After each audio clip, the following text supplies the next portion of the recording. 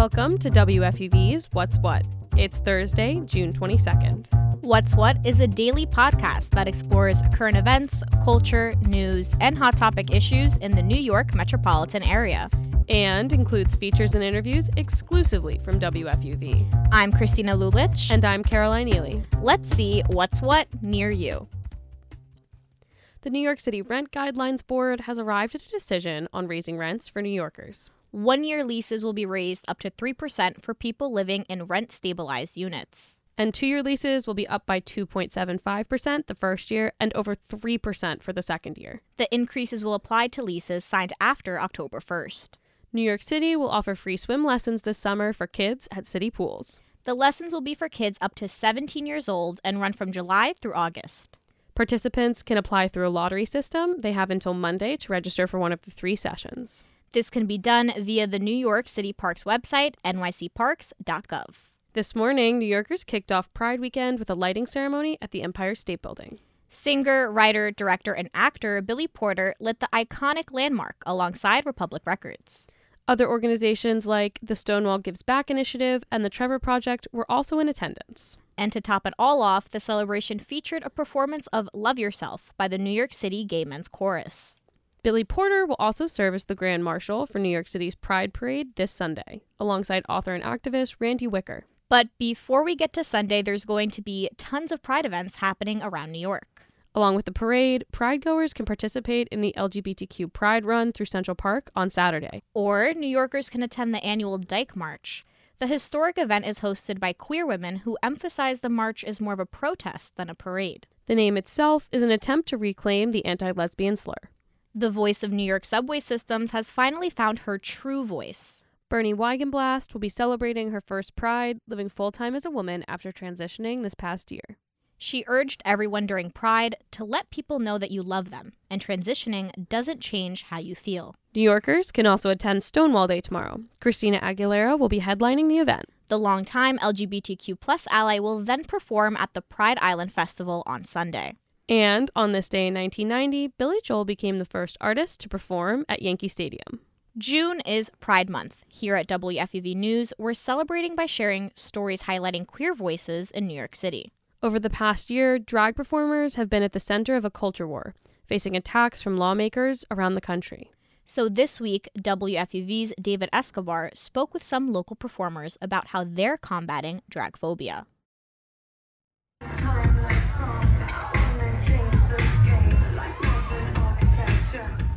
If you step into a gay bar in Hell's Kitchen, you wouldn't think anything has changed. Dancing crowds, lip-syncing performers, and generous pours of liquor keep the heart of the city's queer nightlife beating. But Brooklyn Bridges, a New York City-based drag queen, says there's been some palpitations. I know from, on a personal level, myself and many of the people I've performed with, there's been times where I'm just like, I feel like something's bad is gonna happen tonight. I just have this anxiety kind of gnawing at me that all it takes is one hateful person to come in and do something abhorrent. And Bridges' feelings aren't isolated. Her fellow drag queen Lana Del Rey says recent hostility towards performers has stoked fears within the broader drag community. I definitely think there's an overall eerie sense within all of us. Because, we've always been side-eyeing, making sure nobody's about to mess with us. But now it's almost next level because you notice even more people looking at you, and not in just a curious way. It's in a, oh, I saw that drag stuff on the news way. Over the past few months, drag performers like Bridges and Del Rey have become the targets of conservative media and politicians. And in that time frame, state legislators have introduced more than 30 anti-drag bills to restrict where and who these queens can perform for. In states like Texas and Tennessee, anti-drag bills have become part of a landscape of drag phobia infiltrating the country. But Bridges says that drag performers are often at the front lines of queer resistance. There's this double-edged sword where drag queens are taking all the attacks, but also there's kind of this expectation that the community can look up to drag queens. And drag queens are incredibly strong, resilient beacons of light. And so on one end, while they're receiving all these attacks, they're also the ones speaking out against them. While the recent attacks on drag might feel sudden, Ron Goldberg says that's not the case. He's the author of the book Boy with the Bullhorn and an early gay rights activist with ACT UP New York. Goldberg says dragphobia is just the latest byproduct of our country's relationship with the LGBTQ community. There's a real desire, which is an authoritarian desire, to cut off connections, cut off history, cut off information. And you do that by demonizing. You do that by making people other. But Del Trey attributes the recent attacks on drag to a more pointed problem, the misunderstanding between drag queens and mainstream audiences.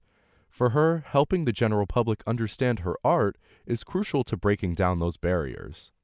Like, I get too philosophical because I'm like, drag is kind of like just the performative aspect of life itself. Like, it's like the way that RuPaul says that you're born naked and the rest is drag. Like, kind of everything that we create is drag. But technically, I mean, it would be someone amplifying their gender expression in an artistic way. At its core, Goldberg says drag has always been about one thing: uplifting and affirming queer voices. And he says that the suppression of drag by our current culture war should be a red flag to everyone. We lose our culture. We lose what is uniquely queer. We lose that perspective.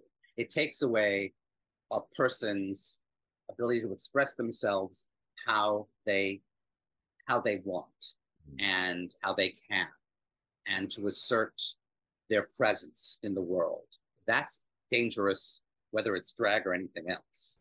For performers like Brooklyn Bridges, recent attacks on drag shows have added stress to her livelihood and art form. And while she's optimistic about the future, she says damage has already been done to her community. We're losing a huge outlet of creativity. We are creating this cultural anxiety around what people look like, how people act, how people make art.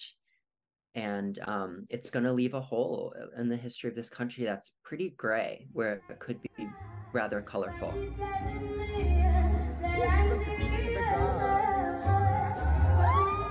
I'm David Escobar, WFUV News.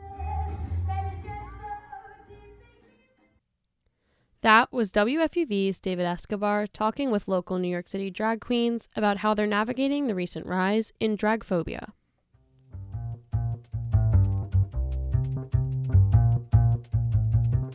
And that's our show for today. I'm Caroline Ely. And I'm Christina Lulich. Check back with us tomorrow at 3 o'clock for more news, music, culture, and sports. And tell your friends so they can find WFUV's What's What at WFUVnews.org and wherever you get your podcasts.